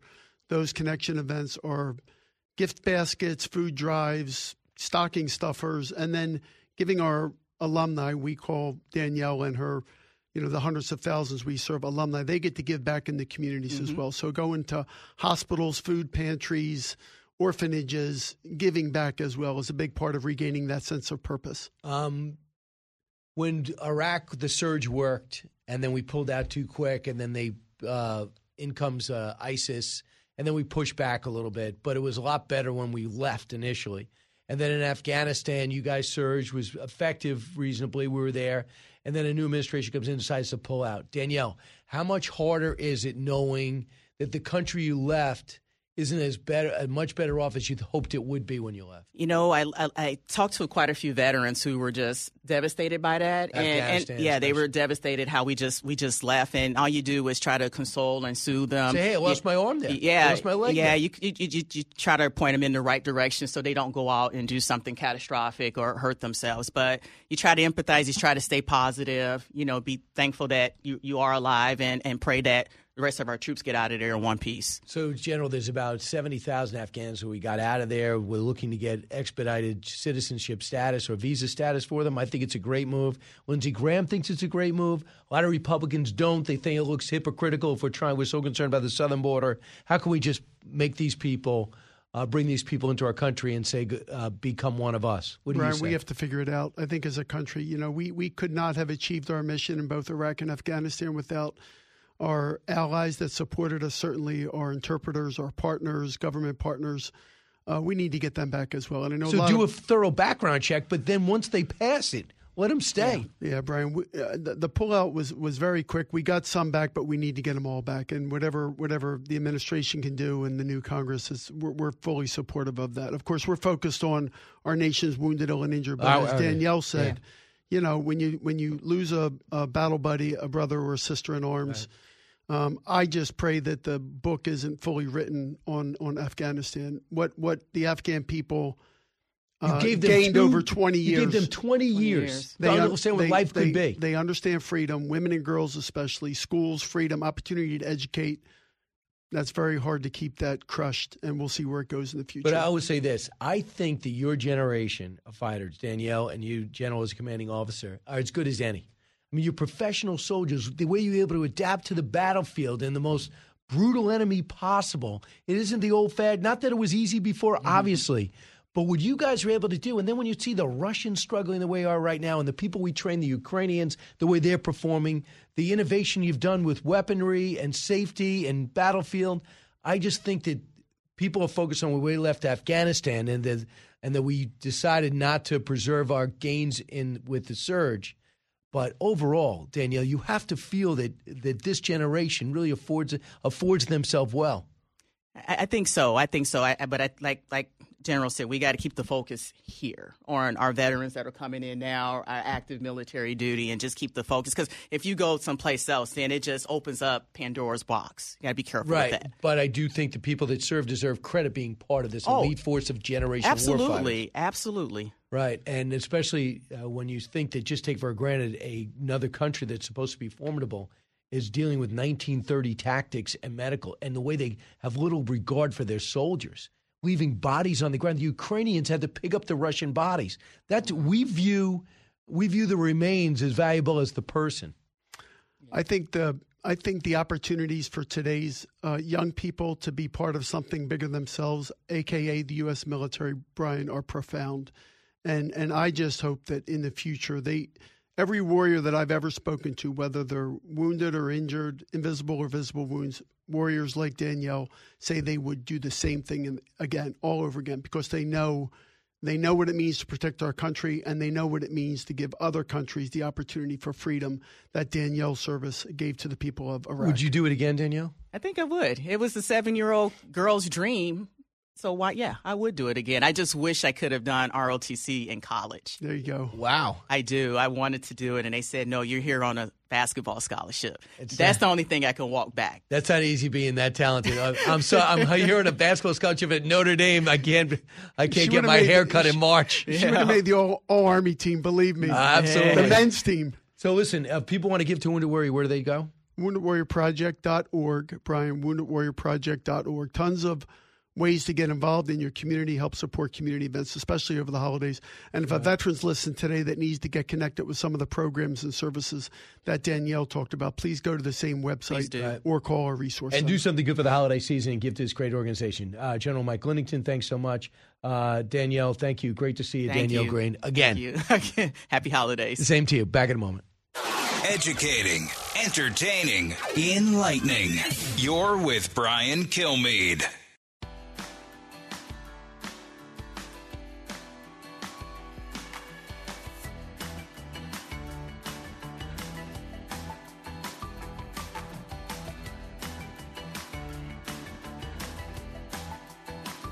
A talk show that's real. This is the Brian Kilmeade Show. Taking as many penalty kicks, shootouts, and otherwise as any player in the history of the World Cup. In the 1,003rd game of his entire career, the most important kick of his life to date. Rolls it in. This would put Argentina on the brink of winning the World Cup. Yes! Over 88,966 fans at Lusail Stadium. Gonzalo Montiel can win the World Cup for Argentina with this kick. Yes! And just like that, the greatest game you'll ever see. And I think if you watched it back, And even knowing the outcome, I think you'd see the same thing. And then you factor in the fact that two of the best players in the world, one at 35, one at 23, are playing against each other, and France defending World Cup champions, and the place packed, 2/3 of which pulling seemingly for Argentina. And then you have this greatest player ever, one of the greatest, wondering if he's ever going to win a World Cup, and he gets to the final after getting upset in the first game by Saudi Arabia. They call that the greatest upset in history. So they gave the whole country of Saudi Arabia the day off the next day. After that, that was in the group play, not even in the knockout round. And to come all the way back and win like that, pretty amazing. Especially when you have an upset like that, you get to panic. Argentina just did just the opposite. From the Fox News radio studios in Midtown Manhattan, it's the fastest growing radio talk show. Brian Kilmeade.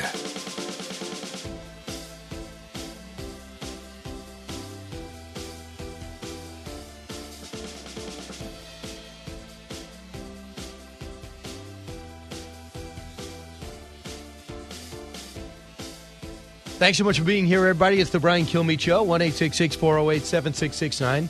This hour, we're going to be joined by Miranda Devine in a matter of moments on the latest on the unfolding information reeling coming out of the Twitter releases, as well as what could have happened with Facebook and everything else. We'll do some conjecture there. And also the letter that was sent out by Peter Schiff, by Congressman Schiff, Adam Schiff, to all these other media outlets, that you better not change the way you moderate your social media platform, because if you start changing because of what's happening at Twitter, well, you're not going to like the regulations that we bring in. Meanwhile, he's going to the minority. I think it's thuggish. Peter Boghossian is going to be with us, too, founding member of the University of Austin. This university has been started and raised about $100 million to combat wokeness in higher education. It's just the start. You'll hear more about it. So let's get to the big three. Now, with the stories you need to know, it's Brian's Big Three. Number 3. This would put Argentina on the brink of winning the World Cup. Gonzalo Montiel can win the World Cup for Argentina with this kick. Yes! Best game ever. Argentina beats France. Could Messi be bringing his talents to Major League Soccer? Number 2. The NSA was working hand in hand with the leading Silicon Valley companies, Google and Facebook and Apple, and they were turning over enormous amounts of information, whatever these agencies asked, without a search warrant or anything else. Twitter files. Mike Greenwald points out, unfolding the direct role the FBI had in converting Twitter, and even Twitter executives were uncomfortable with this arrangement. We also have details on the future of Elon as CEO. Number 1. Is that why he didn't go? Is that visit... Well, I can't speak to why he has or has not gone. I'm just speaking to the fact that it's a bit more disruptive for the President of the United States to travel than you or I. Please, Keisha Lance Bottom, spokesperson for the president. Now they are paying attention. I'm talking about people, networks, politicians. I'm talking about President Biden's broken border he's responsible for. Miranda Devine joins us from the New York Post, author of Laptop from Hell. Miranda, welcome back. I just got to get you.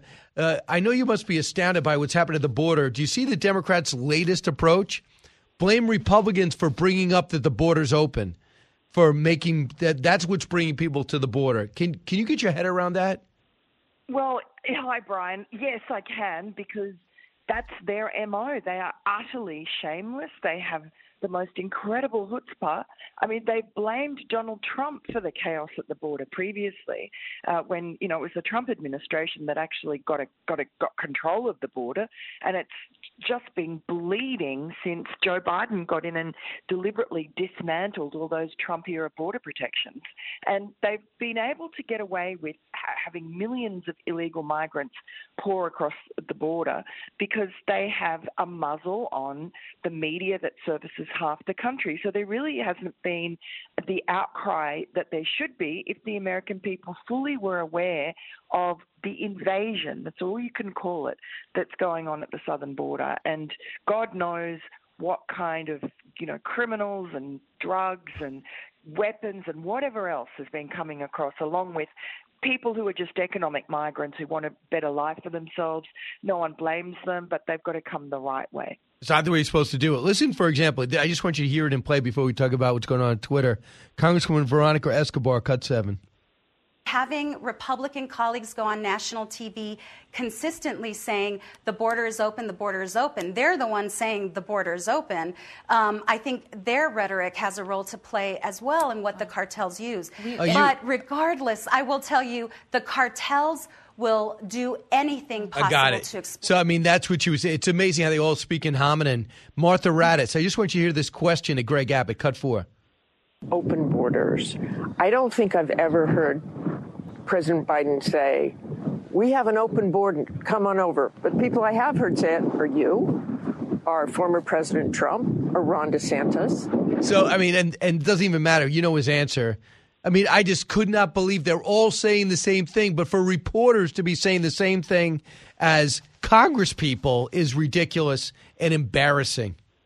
It is. And unfortunately, we now have a good portion of the establishment media basically operating as an arm of the Democratic Party and an arm of the intelligence apparatus. All right, so I wanted to talk about what if the latest revelation comes out from Matt Taibbi, and it talks about how often the FBI was dealing directly with Twitter. Did this even surprise you?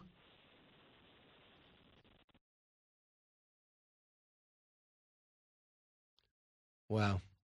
Maybe the FBI is playing a role in this interview. We're not really sure, but that was a very crisp question. Sometimes, Eric, I'll have long questions, or Pete, and then I feel like, well, they got bored. But I don't think they can say I'm bored about this. So let me give you an idea while we get her back. Matt Taibbi tweeted this in July of 2020. San Francisco FBI agent Elvis Chan, get used to that name, tells Twitter executive Yoel Roth, you know that name, he was on the cover of the New York Post once, to expect written questions from the Foreign Influence Task Force, the interagency group that deals with cyber threats. Then Taibbi again comes back and says the question authors seem displeased with Twitter. Matt Taibbi came back when Twitter came back and said, yeah, we have no foreign influence. We've been looking at this. We don't see any Twitter playing a role here. The questionnaire authors seemed displeased with Twitter for implying in its July 20th missive that you indicated you had not observed much decent recent activity from official propaganda actors of your platform. So I was just talking about what Yoel Roth was shocked that, to a degree, that FBI agent Elvis Chan was telling Twitter executives to answer some written questions from the Foreign Influence Task Force about different cyber threats or foreign threats. And when they didn't find any, they seemed a little annoyed. FBI did. Arrogance of the FBI is really just palpable in these communications. And, I mean, as Matt Taibbi, that the independent journalist, wrote, he said that Twitter was basically in a relationship with the FBI that was like Master Canine, with Twitter being the subsidiary of the FBI. Incredible also that they committed some of this to writing. I'm told that there were also communications via encrypted apps between Elvis Chan and various people at Twitter, particularly on Signal. So maybe that's available. It should be available in the FBI if the Republicans want to subpoena that material, because they're supposed to actually preserve any communications they have on encrypted apps. But I'm not sure that's happened in Twitter. So FBI is trying to say, hey, we get in touch with these social platforms after 2016 when we saw that foreign actors wanted to get involved. Do you think these reveal that it's just the FBI trying to worry about other countries or something else?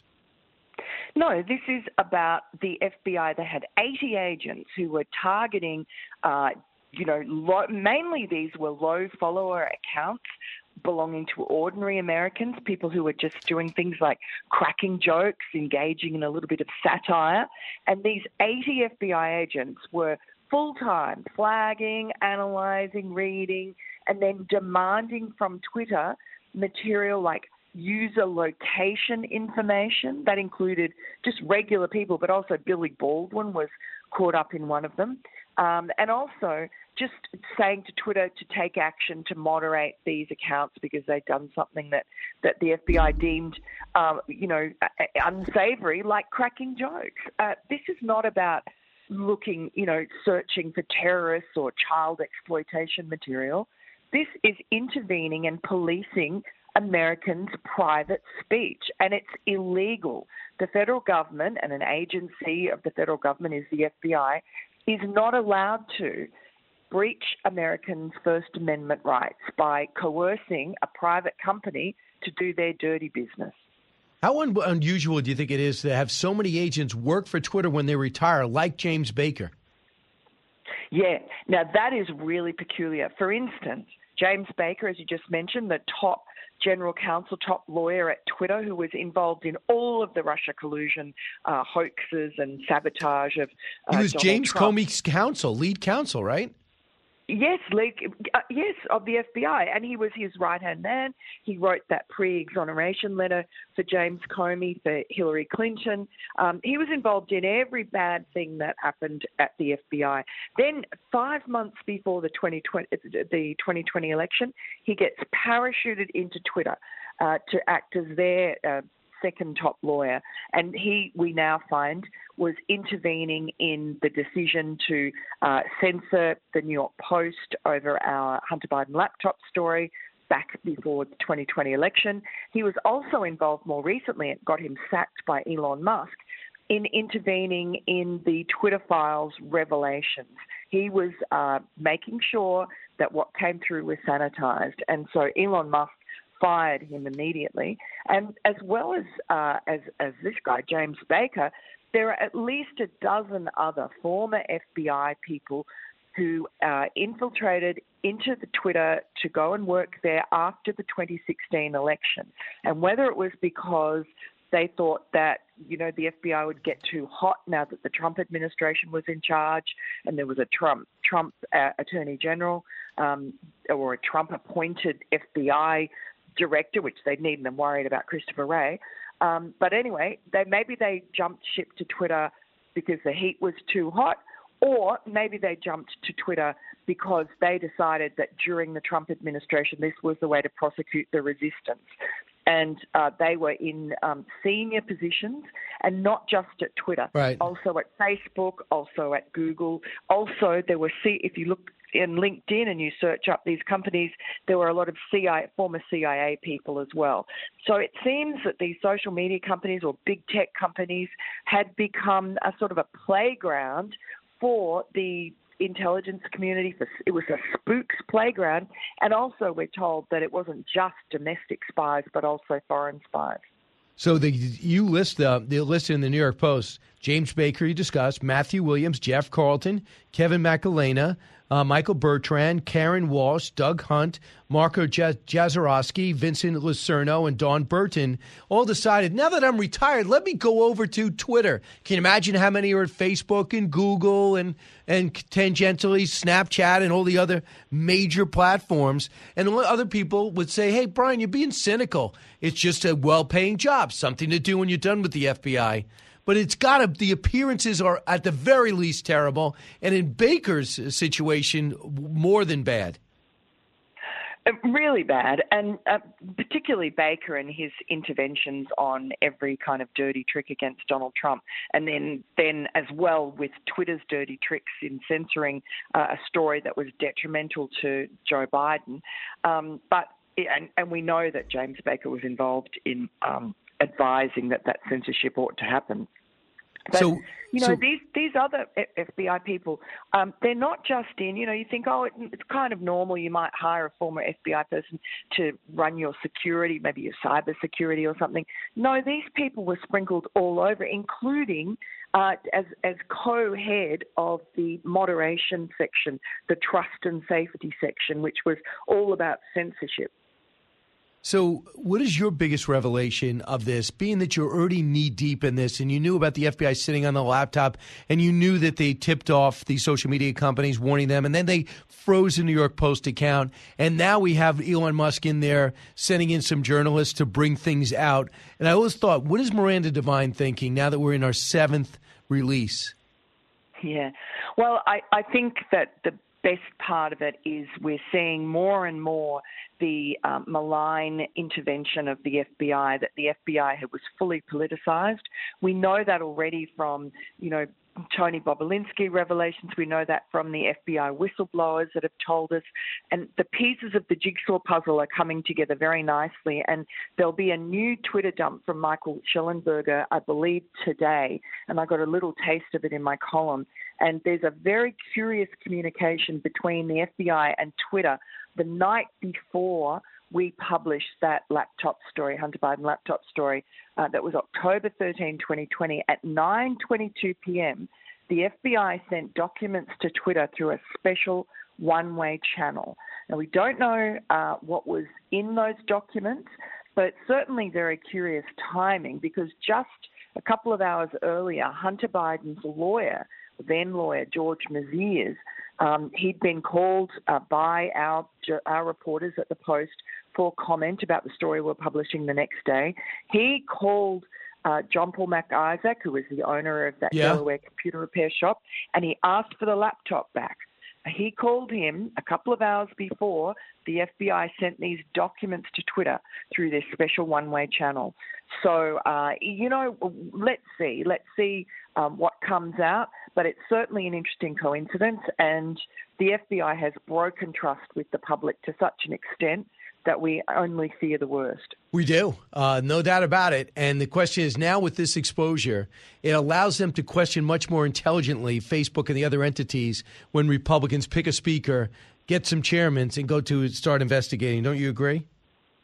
Absolutely. And I think we saw Representative Mike Turner talk about subpoenaing the people in the FBI and getting to the bottom of who is the mastermind, who is coordinating all this collusion with the big tech. Also, I think we're seeing it with other members of the intelligence community. You saw those 51 former high-ranking intelligence officials, including 5 former CIA directors or acting directors who wrote that letter straight after our story was published, claiming that it was Russian disinformation. That was a lie. That was false. Those people should have their security clearances stripped from them. And I think this new Republican House will be a lot less lax than the previous one, where they allowed people like Miranda. I'll have to hold it there, but thanks so much. I cannot wait to get this next tranche. Brian Kilmeade Show. Expanding your knowledge base. It's the Brian Kilmeade Show.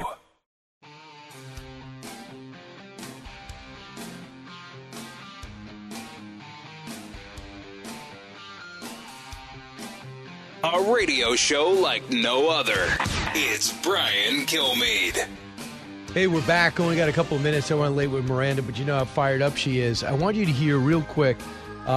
Basically, when we get back, I'm going to talk to Peter Boghossian about revamping the University of Austin, what they did by launching that new college in Austin, Texas. It's combating wokeism, getting back to school, getting back to learning things, learning a profession, and getting away from being politically correct and equity and all these other buzz terms that have sickened most of us from day one. We got away from America.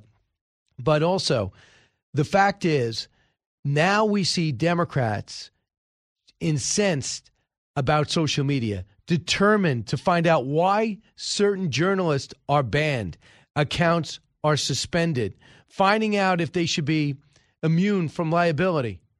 How rich is that? Seeing that the New York Post, so many journalists, the press secretary of the United States, the president of the United States, the president's son, Don Jr.'s shadow banned, and nobody was concerned about these commentators and others that were the Daily Caller and others that have been banned and suspended. But now that a handful were suspended for 2 weeks, we ended up being 2 days, then you're worried? I mean, you don't think we have any memory of this? Elon Musk has done so much good. I just wish he'd calm down a little bit and put somebody else in charge daily.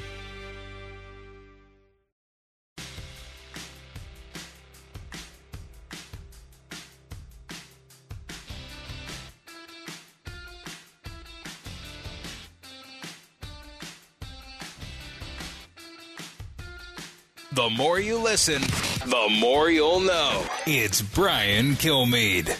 Hey, welcome back, everybody. It's time to tell you something new and heartening. and that is there's a new university. It's raised over $100 million, and it's called the University of Austin, and it just fights wokeism in higher education, which we know is prevalent everywhere, even places we didn't think existed. That's what prompted Peter Boghossian, the founding member, to take action along with others, and they finally are ready to go. Peter, welcome back. Thanks, Brian. I appreciate you having me on. So tell me the concept and what prompted it. So what prompted it is you're correct. There's been an ideological capture of universities in the English-speaking world. And if we have time, I want to talk about how that spread outside the English-speaking world to places like India. And so many faculty members are just sick of it. In fact, right after the University of Austin was announced, over 5,000 inquiries from academics looking for positions. Wow. I know, that's amazing, right? 5,000 and thousands of inquiries from parents and students. So, it's about the universities have lost their way. So the University of Austin is exclusively concerned with the pursuit of truth and intellectual pluralism. So, for example, admission to the university is based on merit, not any other characteristic like race or sexual orientation or sexual status or height or weight, anything. It's a purely merit-based system. A radical concept, I know. Yeah. So it's merit-based. You're going to be based in Austin, Texas, right? Correct. The opening will be 2024. This next summer, we have the Forbidden Classes program, and that is in Dallas. But the university itself is in Austin. And so we're going to have a number of programs, and Leon Cryer, who's the former architect of Prince Charles, is drafting the UATX's campus master plan right now. So when you talk about commitments, you have $100 million raised. Is it going to be an accredited school? Correct. Yeah. So that's one of the things that and I'm not in the administration, as you said in the intro. I'm just a founding faculty member. But when you're trying to do something like this, Brian, it's just so ambitious, and you're fighting so many monsters at the same time, so many entrenched, and we could talk about that if you want, entrenched interests that don't want something like this to succeed. You have to build this from scratch. So you have to think, oh, well, should we be accredited? Should we not? The accrediting agencies are kind of, if you don't mind me borrowing a turn of phrase, kind of drawing from the same swamp. But, yeah, we decided to go through the accrediting route. And the reason for that is accredited degrees just matter more. So you can only opt out of the pre-existing infrastructure for so long before reality comes to get you. So, yeah, it will be accredited. So you were involved in all this. You were assistant philosophy professor at Portland State University, right? Correct. And what did you witness there specifically that really made you think I got to take action, but you're not going to chase me out from what I want to do? This interview is not long enough to talk about the derangement that I experienced. I wrote about it in my resignation letter on Barry Weiss's Substack. I mean, it was just a house of madness. It prevented me from doing my job. It ceased to be anything like finding truth, intellectual diversity, and it was entirely about race, gender, sexual orientation, not offending people, not saying things. So everybody was walking on eggshells, promoting the right narratives. I went into the dean. I tried to get an interview or have a discussion with the president to tell him I was deeply concerned about what was happening at Portland State University. In fact, I asked him repeatedly for a 5-minute meeting. He would not grant me a 5-minute meeting. Finally, one of the deans, granted me a 5-minute meeting, and I went in and I said, the Foundation for Individual Rights in Education lists Portland State University as one of the worst schools for freedom of speech in, I think it was 2020 or 2021. And I said, so then I waited, and the dean, and I kid you not, turned to me, looked at me directly and said, it's not a bad thing to be on those lists. Wow. So I realized that was a huge awakening moment for me, because while I had been fighting this from day one, I realized that this was not a bug of the system, lack of speech, lack of cognitive liberty, pushing narratives. This is a feature of the system. And if you don't go along with it, we're coming for you. And they subjected me to virtually every investigation one could think of. And look, I'm not unique. This happens to people all the time. I did, unlike other people like Brett Weinstein, who was more or less of a victim in this whole thing from Evergreen, I was not a victim. I knew exactly what I was doing, and I was fighting back. Also, you have a partner, Barry Weiss, who's been all over Substack and is doing a lot of the dissemination of what's going on at Twitter. Correct. Barry Weiss, Neil Ferguson, Ayan Hirsi-Ali. There are many board members and founding faculty. That's the other thing. There's been a shift in education because of the Jordan Peterson effect, where there's a rise of the public intellectual. And so people who move in the public space, be it on Twitter or give – I don't know if you've seen the pictures from Jordan Peterson's events, but they're absolutely massive. Tens of thousands of people. Dave Rubin's a friend of mine. He was texting me pictures of these events that they would do together, just absolutely massive.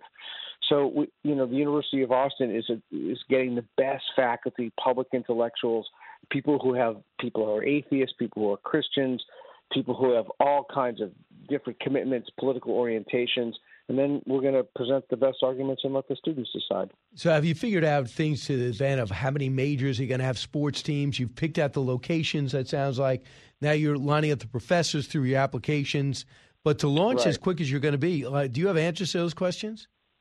Yeah, it's a remarkable timetable. I mean, this would usually take decades, and it's going to be in 4 years. So it's a remarkable timetable, and I think that one of the reasons for that is because the need is so great. There's such an urgency, and that's the other thing is we have to figure out all this stuff from scratch.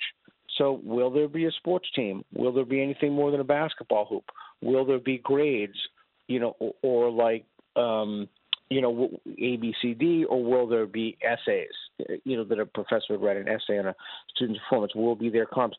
So if think about it like this, we have an opportunity, or you have an opportunity to build a university from scratch. You can look at everything everyone's done that succeeded and failed. What do you do? Right? It's a massive question. And the way they answer that is to bring in the best minds for workshops to figure out how to build the best university from scratch. A university, again, based on intellectual pluralism, ideological diversity, which the universities do not have now, and placing truth front and center. And I think if that's your North Star, then you can rival the Ivies. I was just reading something last night. I don't want to go too far afield, but the current president of Harvard University, I don't know if you've seen her resume, but it's shockingly slim. And I went to Google Scholar and I tried to Google her to see what her accomplishments were, and she didn't have a profile set up, so I couldn't see. In the academy, you look at these things called H indices, and that basically tells you how much someone's published, what kind of traction they have. And so I think that there is a crisis of confidence now, in the whole society in general, but in our institutions, but in academic institutions in particular. So you mentioned a couple of things. You said forbidden classes. What do you mean by that? Things people won't talk about, things people are afraid to talk about, or there's kind of a taboo. Like so, race, for example, gender? Correct. Sexual orientation. Yeah, the biggest one is actually trans issues. If I were to put a hierarchy, that would be at the top. And so debates, for example, they had a debate between Kathleen Stock, who's was a philosophy professor who was treated horrifically. In a sane world, I wouldn't have to mention this to you, but I will. She's a lesbian, and she's in favor of women's only spaces. In other words, people who were born male should not access women's only spaces, prisons, changing rooms, bathrooms, etc. And she had a debate with Deidre McCluskey, the famous economist. And Deidre McCluskey is trans, and it was a remarkable experience. Those sorts of things simply would not, you just would not happen at a current university. You just wouldn't see it. Understood. And also, you mentioned India. So this is infiltrating into other countries. We know it's all over Europe, the political correctness. Yeah, Correct. It's utterly not just political correctness, but the suite of derangements that come with that. I wrote the foreword to a book called Snakes in the Ganga by an Indian public intellectual, Rajiv Malhotra. And this book is just mind-blowing. It's 864 pages that talks about what it calls neo-colonialism.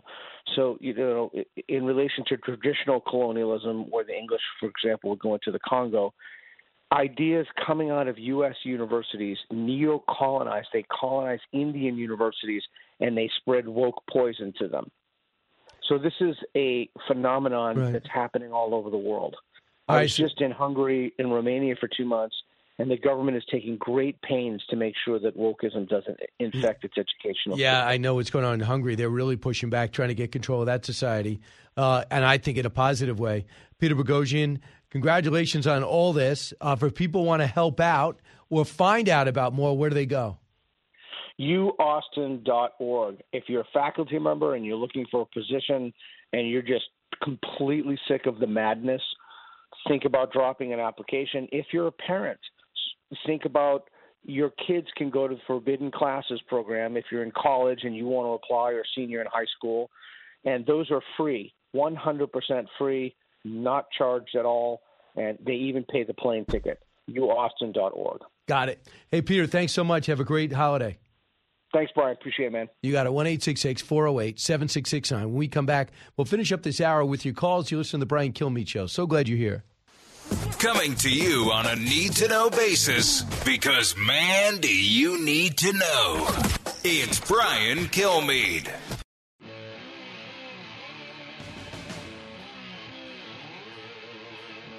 If you're interested in it, Brian's talking about it. You're with Brian Kilmeade. Hey, welcome back, everyone. I'm just looking at the clock right now, and it seems to me that we really have not discussed much about the World Cup. And before we do, I just got to tell you that it was when you have Mbappe as taking on Messi. So it's just like Jordan against Larry Bird towards the end of his career. It is like LeBron, and it's more like Michael Jordan and Kobe going at their best in the biggest game with the championship Game 7 on the line, because with the World Cup, there's one and done. And then you have overtime, and then you have penalty kicks right after.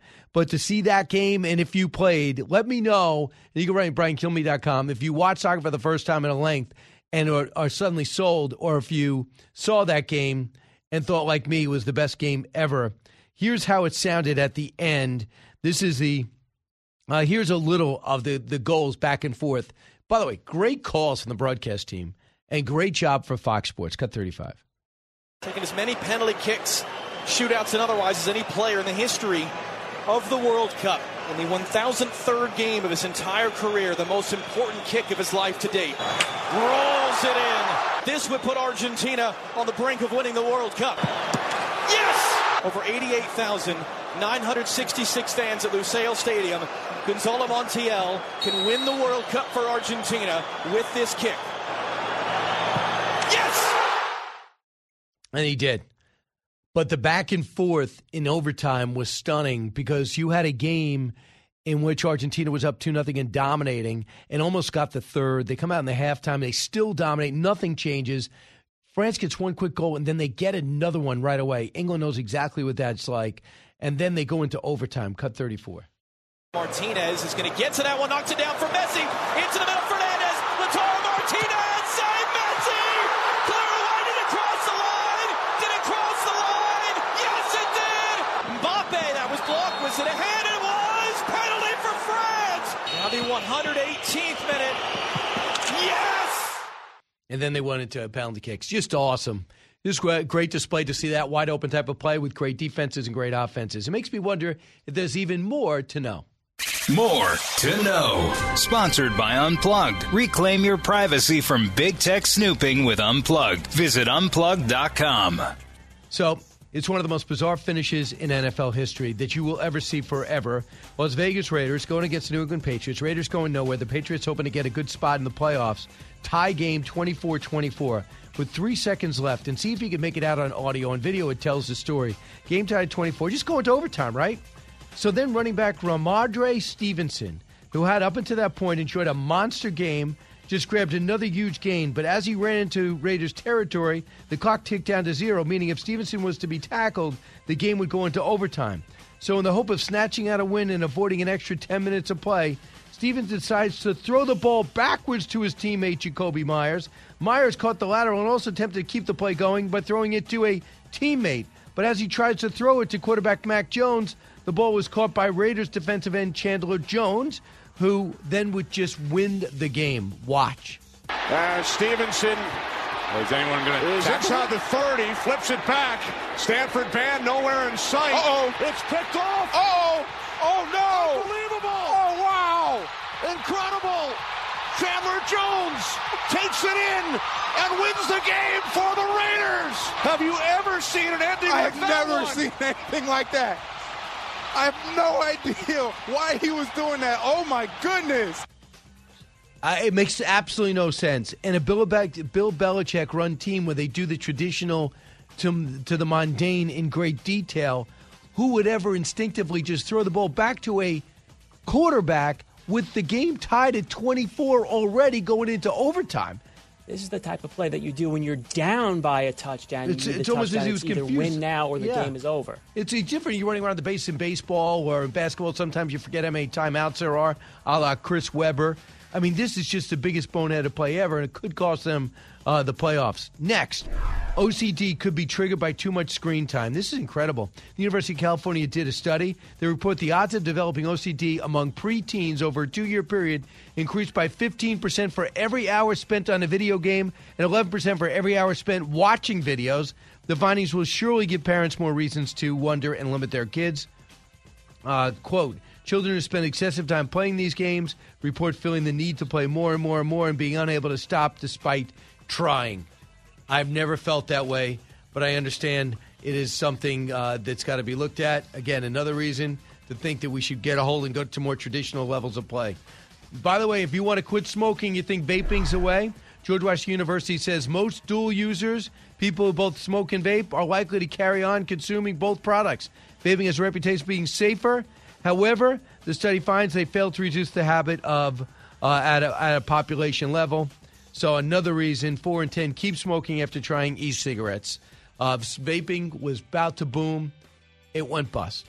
I'm Brian Kilmeade. Thanks so much for everybody who came out over in McAllen, Texas, as well as Point Pleasant over the weekend. It was just great.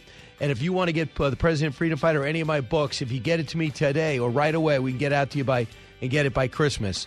BrianKilmeade.com. Thanks so much for listening. Keep it here. Brian Kilmeade Show.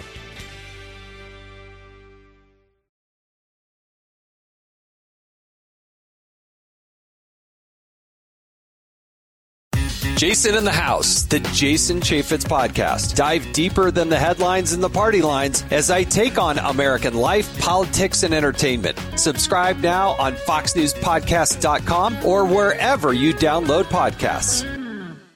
Listen to the show ad-free on Fox News Podcast Plus, on Apple Podcast, Amazon Music with your Prime membership, or subscribe wherever you get your podcasts.